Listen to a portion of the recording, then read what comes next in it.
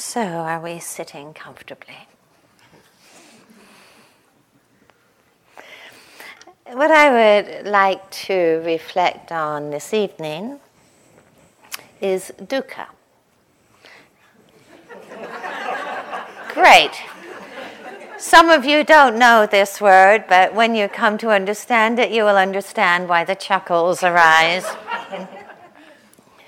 So this is a word, a Pali word that I'm using quite purposefully, simply because there really is no adequate word in English that really describes this. So hopefully by the end of the evening we will all have such a fully clear, deep comprehension of this word that we will adopt it into our vocabulary.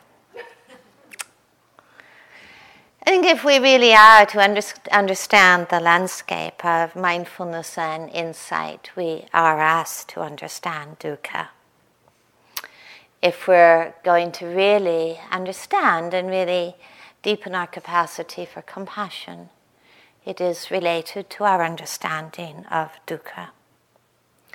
And in this tradition, surely it's said, that the awakening of our heart and mind is really rooted in the understanding of dukkha.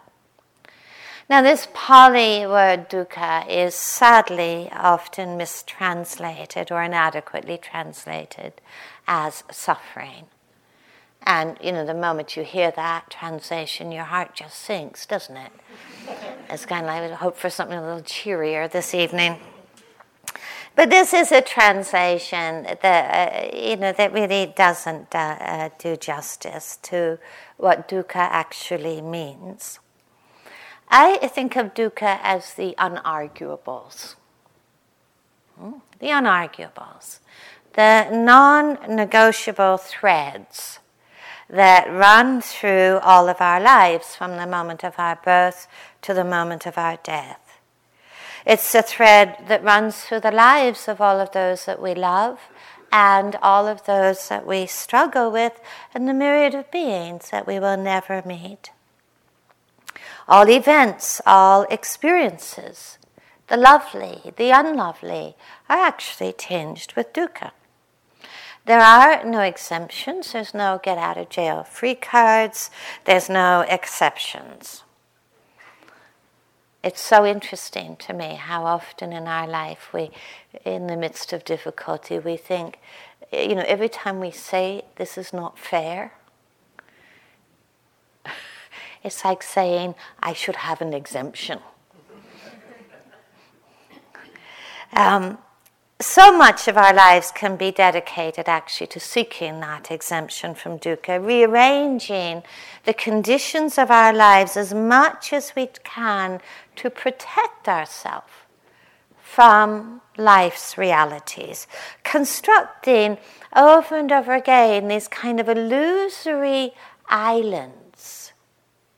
These illusory islands that we feel we've finally arrived at, where things are in order, things are predictable, things are safe, things are under control.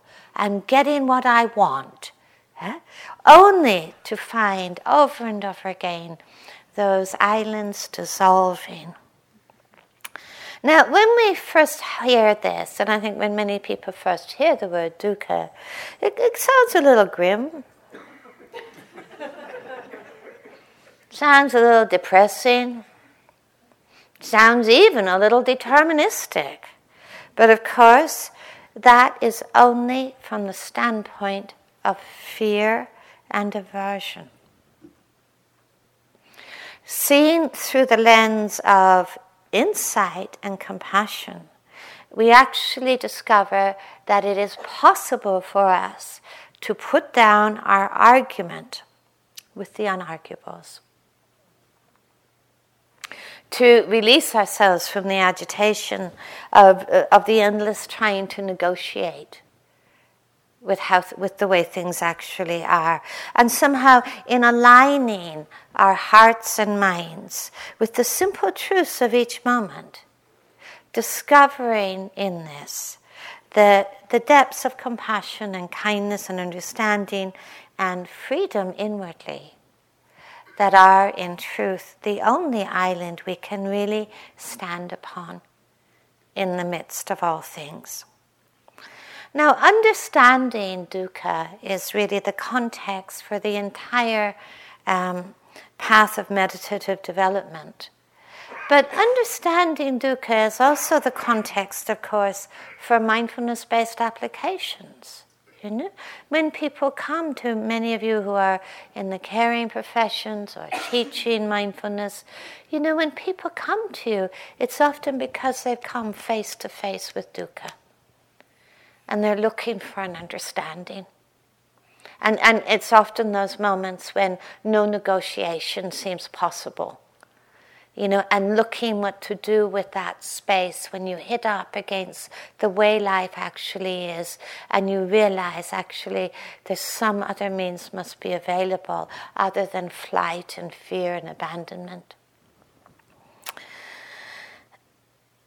We could say that understanding dukkha, I think, is the embarkation point of the path, because that's the point actually when we really meet life at times in its rawness at times.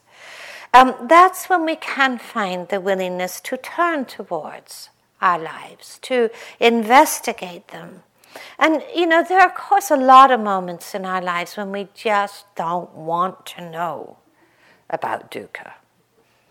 We just don't want to know about it, or to understand it. And we see the many ways, you know, here too, I'm sure, where, you know, flight becomes the mechanism of response to dukkha.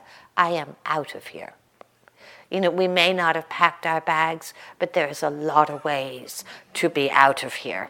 Mm-hmm.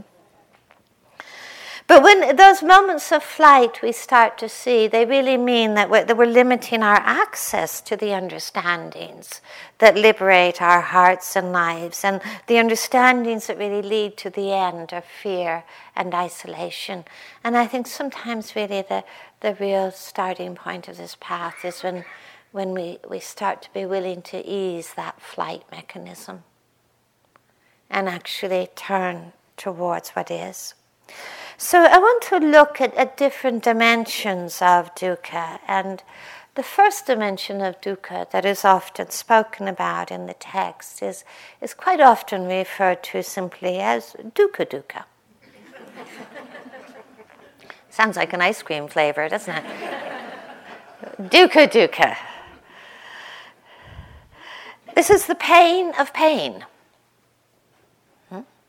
The suffering of painful feelings in our bodies and in our minds. And we will all surely come to know this domain of dukkha. And matter of fact, it's probably not an abstract theory for many of you right now in this moment. It's a felt experience. Many of you right now may be actually experiencing dukkha. The aching back, sore knee, the chronic illness, the pain that doesn't go away, some heartaches.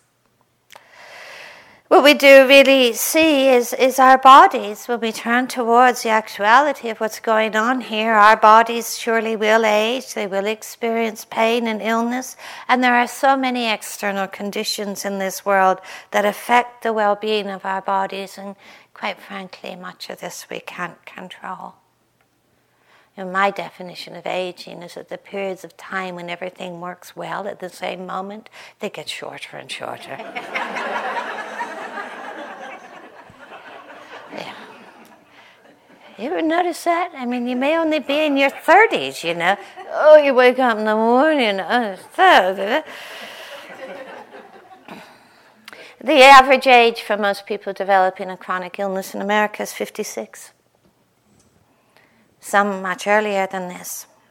The average age when a person looks in the mirror and starts seeing their father or mother looking back at them is actually 32.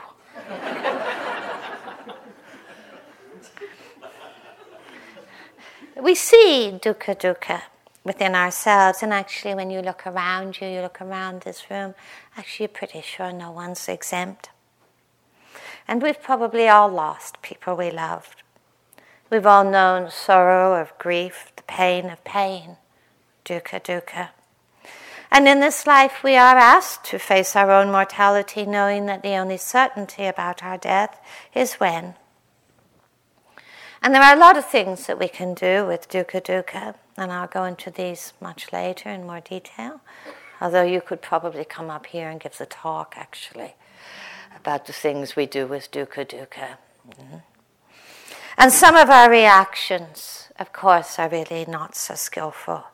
You know, we might buy shares in the cosmetic industries that tell us that aging is optional. I came across that one recently. Aging is optional. Imagine.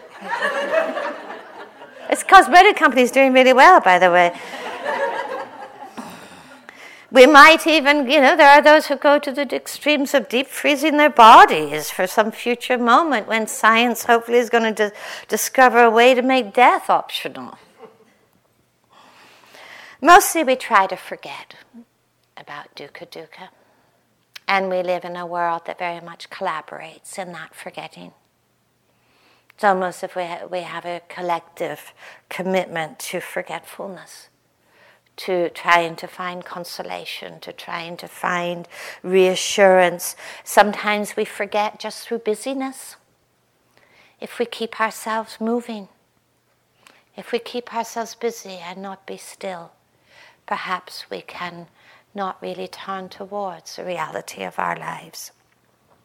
Sometimes we keep ourselves busy rearranging conditions so we feel as armored and protected as we can be against life. And, our avoidance techniques are not always unsuccessful. We have to recognize this. Sometimes we're successful temporarily. Yeah?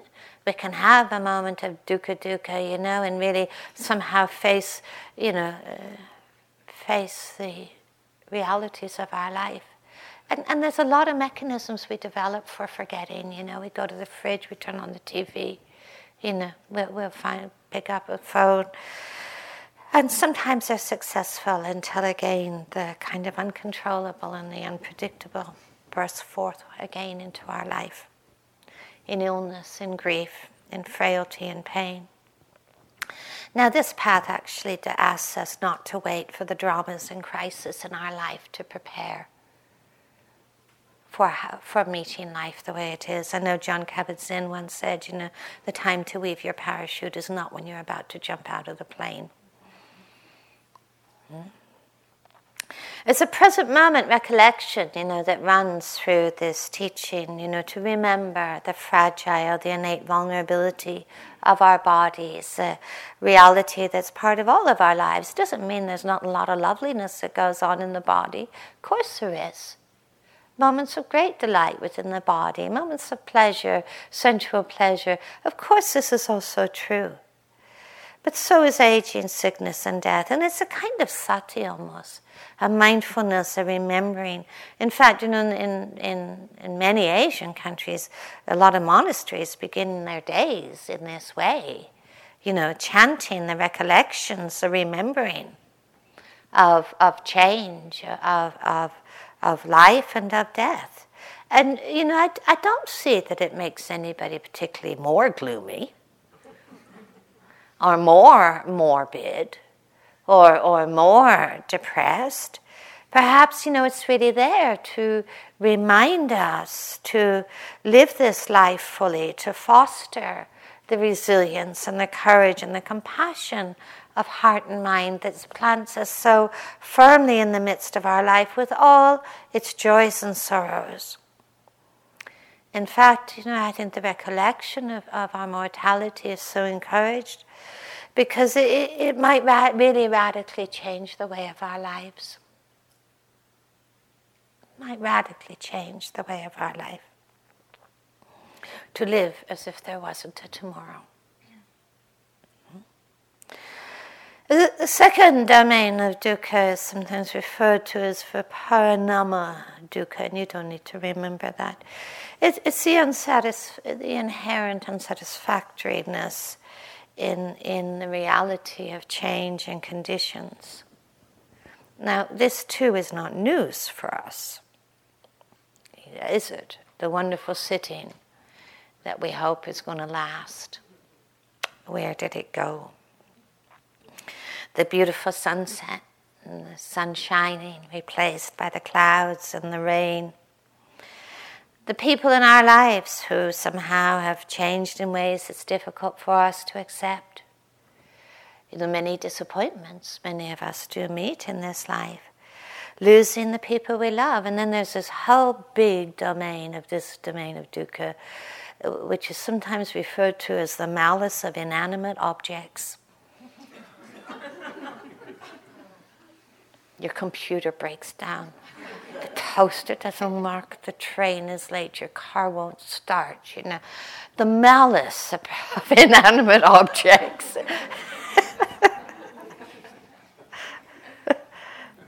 And we really see that every moment in our lives, in truth, we stand on shifting sands of change and uncertainty. And this world of conditions which is inherently unstable. Now, this kind of dukkha of change and conditions, this is not a value judgment. It's not about good or bad or right or wrong. It simply describes the nature of all things that are born, all phenomena.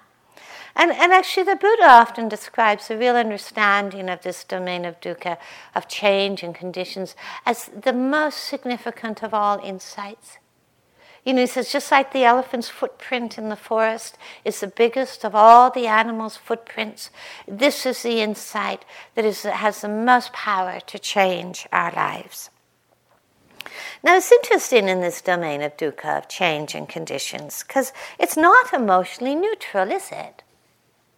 But sometimes we really welcome this domain of dukkha, particularly when it benefits us. Our noisy neighbor moves away, the hum of the fridge shuts off, the end of the root canal, I'm so happy. The obsessive story goes away. And those moments, we become enthusiastic advocates of impermanence and changing conditions. This is good stuff, Thank goodness for impermanence, We would write it on our foreheads, There's a lot of moments when that's not so, isn't it? It's also not emotionally neutral. The changes we don't welcome, that we meet with fear and aversion. Now, within us, I think we can probably recognize at times this embedded quest to find stability, security, and safety. This is quite an understandable quest. And the way that we can engage with a lot of behavioral mechanisms to manipulate change and to avoid what we don't want. And at times, in the face of change and conditions, we find ourselves engaging a good deal of clinging, and because grasping is mostly the mechanism we use to deny change. It's mostly the mechanism we use to deny change. And yet we see in our experience that grasping and clinging, our endeavors to make the world stand still for us in the way that we want it to be, are mostly ineffective. Because in a very real way, this actuality of change and unstable conditions actually makes a mockery out of grasping, doesn't it? Just makes a mockery out of clinging, and so sometimes we get so bewildered by that, and are left with such disquiet and unsettledness when somehow our clinging is not being effective. I think the unsatisfactoriness, this kind of existential unsatisfactoriness inherent in the nature of change and unstable conditions, it's really important to reflect on what that means for us, because it's not life-denying. It's not life-denying. In many ways, it's life-embracing. Clinging and grasping is far more life-denying. It's actually life-embracing, but it has huge implications. This inherent instability and change. Because actually the implication is that we're not actually going to find any lasting consolation or refuge or safety within that which cannot be grasped. I mean, there's one discourse where the Buddha put it, he said, Why would I think, knowing that I am a being subject to aging, sickness, and death, seek to find refuge in that which is also subject to aging, sickness, and death? He said this doesn't make any sense. Now, at times we have a lot of difficulty, I think, accepting this. And part of what happens, I think, in this culture is when we fail to control our world and fail to control conditions and fail to control change, we often do translate, actually, that into an emotional self-judgment, thinking, I just haven't tried hard enough. Then we kind of launch ourselves forward into more agitation, more trying to control. Compassion is born of this quality of grace, I think, of being able to embrace this inherent instability and change. There's a couple of poems I want to read to you. One says, life flickers in the flurries of 1,000 ills, more fragile than a bubble in a stream. In sleep, each breath departs and is again drawn in. How wondrous that we wake up living still. There's another piece from a teacher in the Tibetan tradition. He said, think about death and impermanence for a long time. Once you know your mortality deeply, you will not find it hard to put aside harmful actions, nor difficult to do what is beneficial. After that, meditate for a long time on love and compassion. Once these fill your heart, you will no longer find it hard to act for the benefit of others. Now, what would our life actually look like to live in the spirit, in the light of that understanding of change and instability? So to know that so deeply that it's really embedded in our bones, that informs our every word and our every thought and our every choice, shaping how we live our lives. In the teaching stories of the Buddha, I think we see again and again these teaching stories of turning points in the life of Siddhartha. And one of the stories, is, of course, many of you will be familiar with, is the story of Siddhartha leaving his father's palace and beginning what he later came to call a noble search or a noble quest, a search for an enduring inner peace and freedom, a way to live his life fully rooted in responsiveness and compassion and without fear. And the story really describes that profound understanding that Siddhartha came to when he realized that all his status and his comforts and his distraction and his roles were actually really not going to ultimately protect him from the winds of change and instability or provide any kind of lasting refuge. Now, we can have a very mixed relationship to these first two domains of dukkha. The pain of pain is not, and the dukkha of instability and uncertainty. It's not news to us that our bodies are fragile and will age. It's not news to us that we can't control the world of conditions in such a way that we only have an endless stream of pleasant sensations and experiences. It's not news that our very life and our personal world really is vulnerable to shifting conditions and change and could crumble in a moment. On one level, we know this, we see this, don't we? We know this. This is not news. But I think often we also see that this knowing somehow on a moment-to-moment level is not always guiding the way that we live our lives or the way that we interface with the world. And I think many of us in our lives, and certainly in this path, at times encounter a considerable amount of dissonance. The gap between what we know and how we live.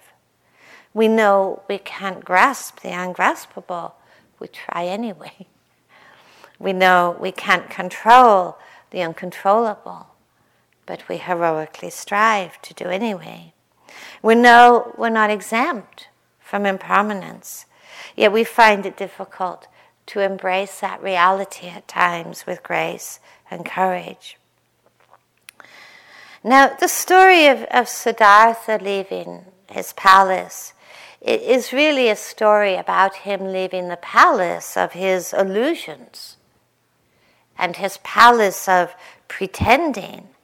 Now, dissonance is uncomfortable, isn't it? But it's not a negative discomfort. I think the awareness of dissonance, it's certainly not something to judge.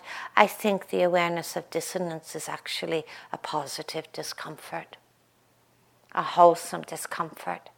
Because what makes us question, is what makes us stretch, what makes us investigate, and it sets us forth on a path. Certainly we can turn dissonance into a whole narrative of self-blame and self-judgment, but that's not what's encouraged in this path. It's actually to look at the creative discomfort of dissonance, the gap between what we know and understand and our actualities. Because I think that creative discomfort leads us to question, begin to find our own turning points in our hearts and lives, where we find the willingness to leave our own palace of illusions. And that doesn't mean that we enter into some bleak world, that's just grim and we're kind of dissolving in a puddle of despair. That's not what it means. It's not a denial of love.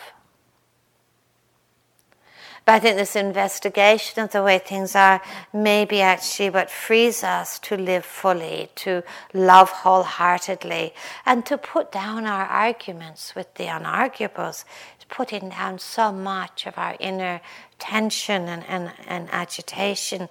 But more than this, I think it's really an encouragement really to begin to that search of finding refuge within our own hearts.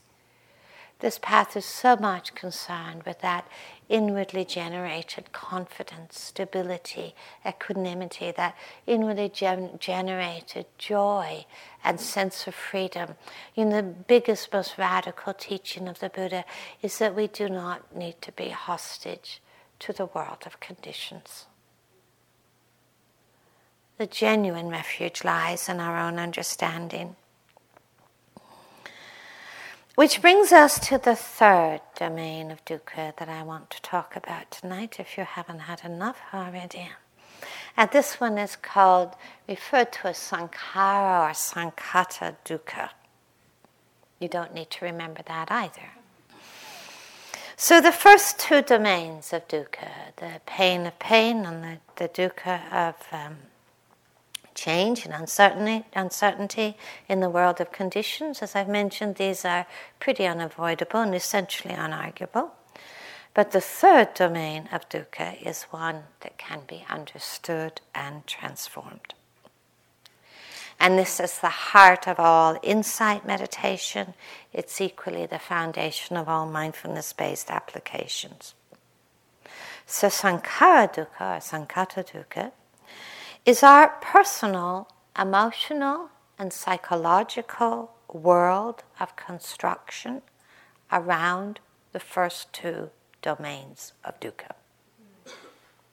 Okay, you got that? It is the world of our reactivity. Our likes, our dislikes, our fears, our anxieties, our aversions, our judgments, our views, our shoulds, our jealousies, our resentments. Sankhara dukkha is agitation. It is the agitation of our narratives, our stories, our views, our stories of self, and our stories of other. Sankhara dukkha is all of our narrative about how we should be, about how other people should be, about how the world should be. Sankhara dukkha is concerned with our preoccupations, our ruminations, our obsessions. And sankhara dukkha is also the world of our self-construction, the way that our view of self is being shaped moment to moment by the reactions that arise and by what is clung to.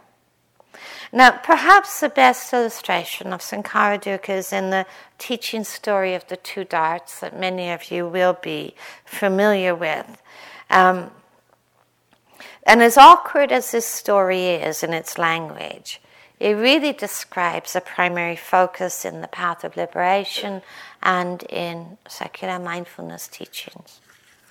So, awkward language, and I hope I can read it, because nobody else could read my writing. When an untaught being is touched by a painful bodily feeling, they worry and grieve. They lament and beat their breast, weep and become distraught. Thus they experience two kinds of feeling, a bodily and an emotional or mental feeling. It is as if a person were pierced by an arrow, and following the first injury, they are hit by a second arrow. So that person will experience feelings caused by two arrows. But in the case of a well-taught person, when they are touched by a painful feeling, they will not grieve and lament. They will not beat their breast and worry, nor become distraught. It is one kind of feeling they experience, a bodily feeling, but not an emotional reaction. It is as if that person was pierced by one arrow, but then was not hit by the second arrow following the first. So that person experiences a feeling caused by a single arrow only. Now, this passage refers primarily to body experience and all of the reactions that can happen in relationship to body experience. But of course, it's bigger than that. We see this very clearly in the body, and it's often why the body is given so much emphasis. The way that we see this sankhara dukkha, this patterning dukkha arising. You stub your toe. It hurts. Doesn't matter how mindful a person you are or how good a meditator or not, it will hurt. And sometimes we then just see the second arrow winging our way, Why am I so mindless? Who put that rock there? I'm going to sue this place, And we see the whole history of mindlessness in our past arising and all the mistakes we've made and the way life is so unfair and all the injustices we've faced. There we are. We have a pain in our back. It's the first arrow. It's there. It's real. It hurts. And then we see the second arrows starting to arrive. I hate this. I want it to go away. How can I fix it? An eternal future of pain. You walk through the kitchen in the morning and you smell garlic cooking. For some people that is painful, by the way. We talked about how perception is colored. And then we see the second arrow coming, the insensitive cooks, they don't know how to cook for yogis, I'm going to sort them out. It's not in the body, this is in every area of our life. We lose someone we love. Grief is the first arrow. And we can move into the world of anxiety and rumination. We may smile at someone and not get that smile returned, and we see the second arrows just flying in, Why am I so unlovable? That person's very cold, Nobody's ever loved me. And we get lost in this story. We find ourselves sitting, for a year, people sat in a construction site here. It was the first arrow at times, it was kind of noisy. And I remember second arrows actually came in surprisingly rarely. I remember it's in Thailand, you imagine quiet monasteries, forget it. They're always construction sites, And I remember sitting in Thailand, once in this monastery, the scaffolding was going up, the radios were playing, the dogs were barking, people were yelling. It was just chaos, And I went to the abbot and I said, how do you expect me to meditate in the middle of all of this? He looked at me so bewildered. I said, how can you not?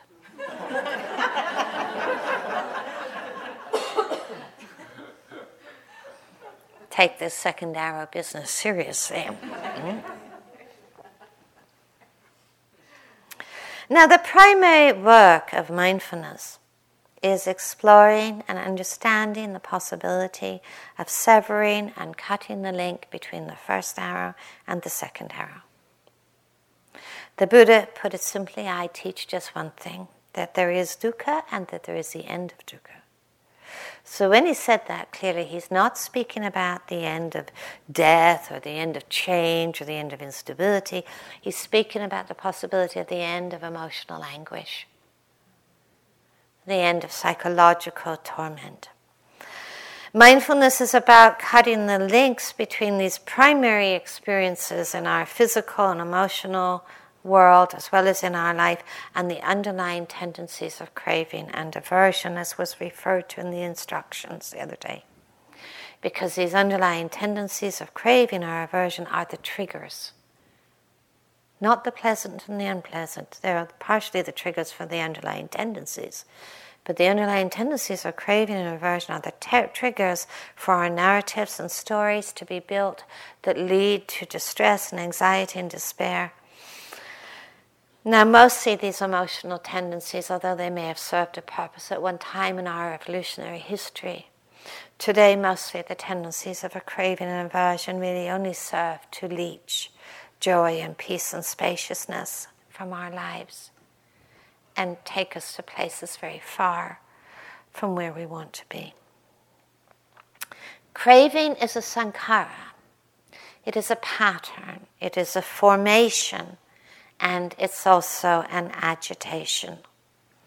Now, I think we can feel this very clearly in our own experience. I remember, in a retreat some years ago, and I think some of you have heard me tell this story, that, someone told me about how they'd spent this day just lost in wanting and the agitation of wanting. They were in front of the notice board. They were reading the tea packets. They were reading the housekeeper's manual. And then they got to the point where they were reading the instructions on the fire extinguisher. And the first instruction on the fire extinguisher said, aim the nozzle at the base of the fire.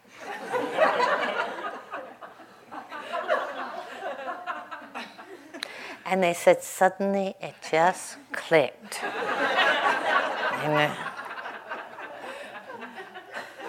But we can see the impulse of craving, can't we? I mean, if you've noticed, you walk in the dining room, you look what's for lunch, I mean, we can see the impulse of it. It rises so quickly.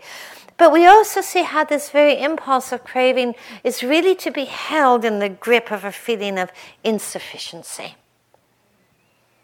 So it's to be held in the grip of this feeling of not enough, of deficiency, of deprivation in some way.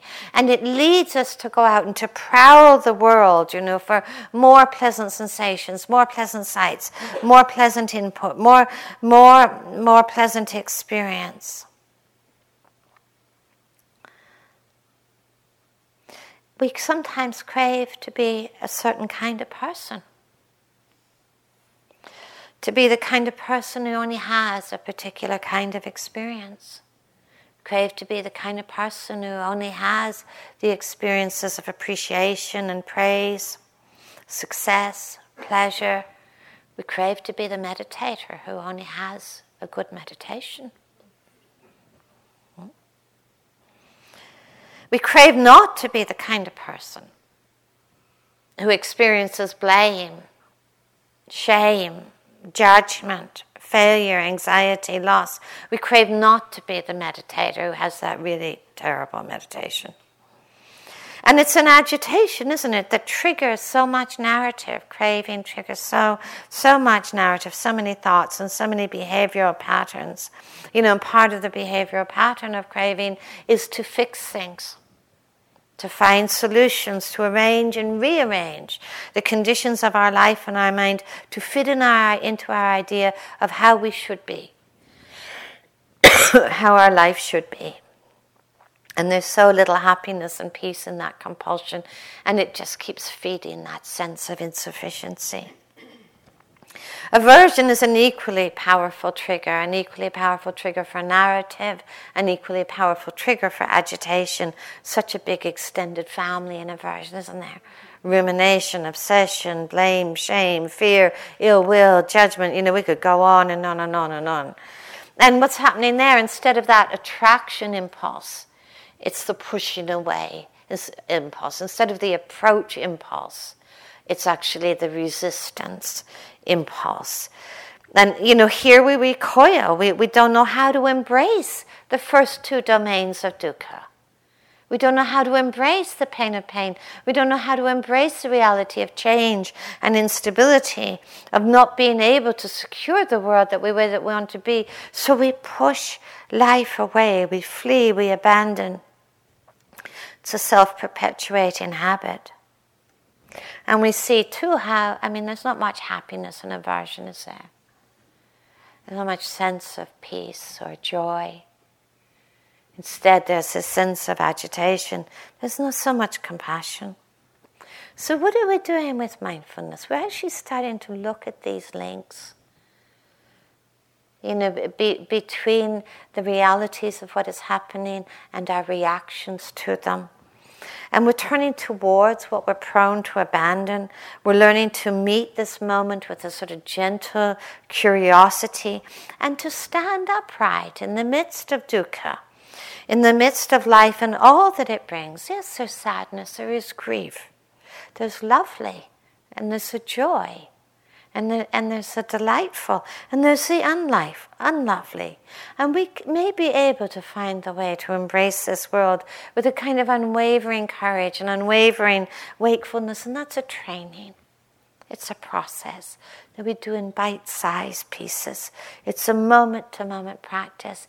Sometimes we just sense the little whispers and the little surges of aversion and craving without being lost and overwhelmed. The Buddha said, put it so simply, that dukkha is to be understood. How we respond to dukkha really is in our hands.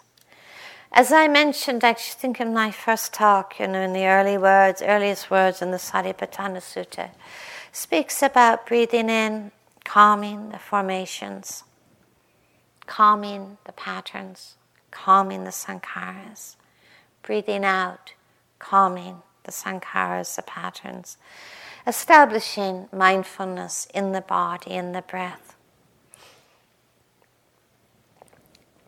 Always establishing this present moment recollection. And this is swimming against the tide of the habits of craving and aversion. Now, I'm sure we're all aware that by very powerful ways that craving and aversion are implicated in constructing the world of our moment and so many of the narratives we find ourselves engulfed by. But we're probably also aware how the sankharas are implicated in building the narrative of me, the narrative of who I am in any moment. Sometimes it's a narrative of insufficiency, of fear, of contractedness, of incompleteness, of unworthiness. In my understanding, craving and aversion can only ever build stories of incompleteness, the incomplete self. And the many second arrows of judgment, I want to be, I can't bear, I'm a failure, I'm unlovable, I'm anxious, I'm not good enough. The craving and aversion are always building these stories of imperfection,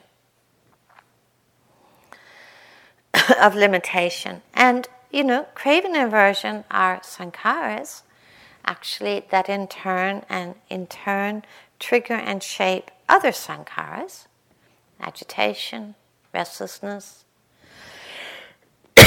doubt, numbness, fear, And of course, the biggest sankhara that craving and aversion shaped, is the agitation as the sankhara of me.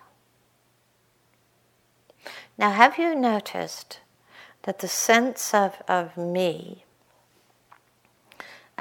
is built primarily around the what we perceive to be the imperfect, the incomplete, what we fear or what we feel to be lacking? Have you noticed that the sankhara of me very rarely builds itself around the skillful or around generosity or kindness or compassion? If you have a moment in the day of genuine kindness, genuine generosity or gentleness, or, you don't generally then spend the next hour worrying about it. It doesn't do that, does it? It doesn't shape that kind of sense of me. We don't spend the next hour kind of thinking, oh, why was I so generous? I didn't need to be so generous. Really a schmuck for being so generous, We don't do it. We actually see how much the sense of me is actually built around grasping hold of what we either feel we don't have or what we feel we need to get rid of. This is a very interesting observation in my mind. It's hard to find a solid or substantial I outside of the sankhara and patterns of craving and aversion. And a lot of self-blame, of course, can be added to this, Now we tell ourselves, of course, that we should let go of our cravings, we should let go of our aversions, we should let go of our narratives, our stories, our obsessions, our constructions, and we get a little desperate when we find that our efforts and our commands around letting go don't seem to work. And I personally think we really shouldn't be surprised.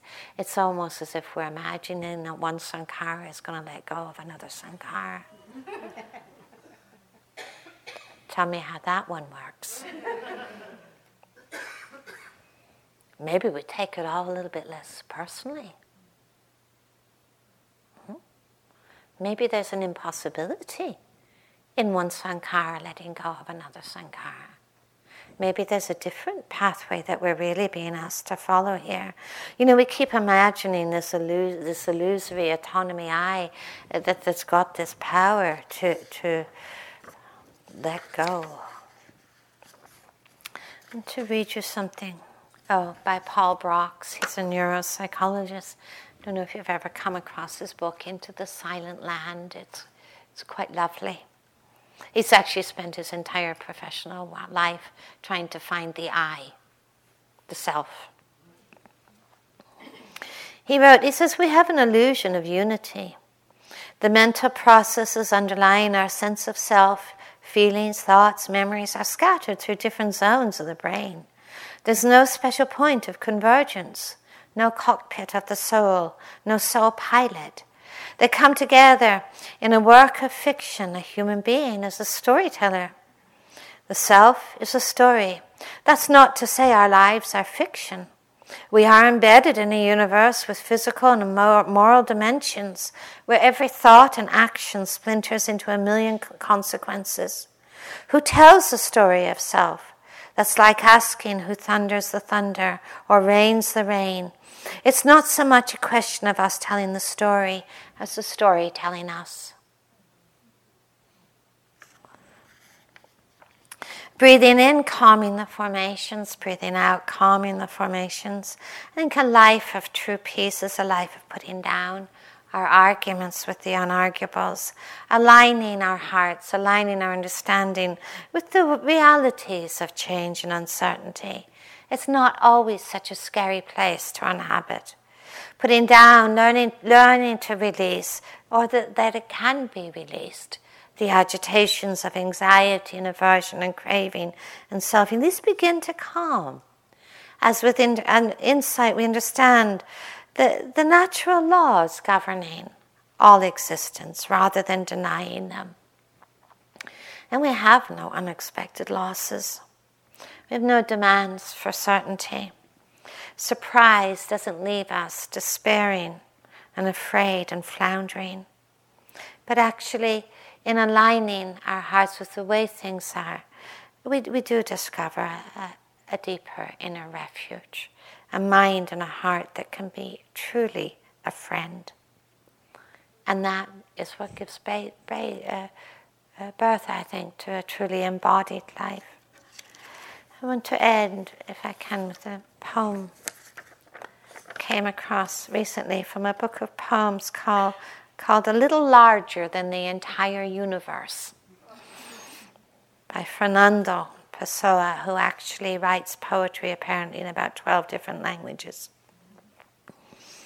Beyond the bend in the road, there may be a well, and there may be a castle, and there may be just more road.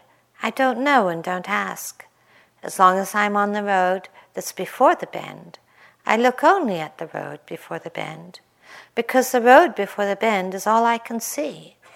It would do me no good to look anywhere else, or at what I can't see. Let's pay attention only to where we are. There's enough beauty in being here, and not somewhere else.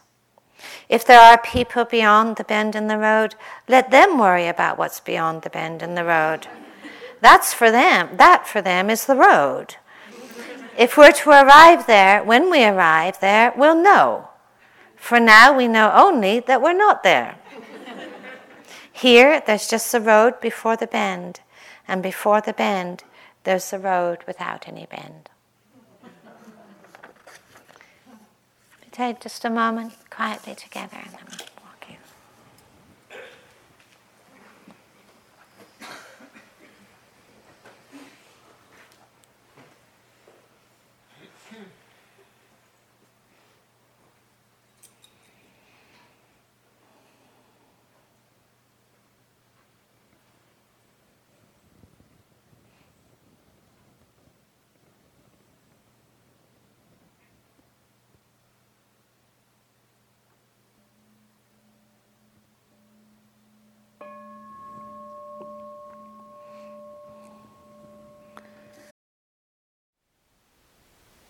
Thank you for listening. To learn how you can support the teachers and Dharma Seed, please visit dharmaseed.org/donate.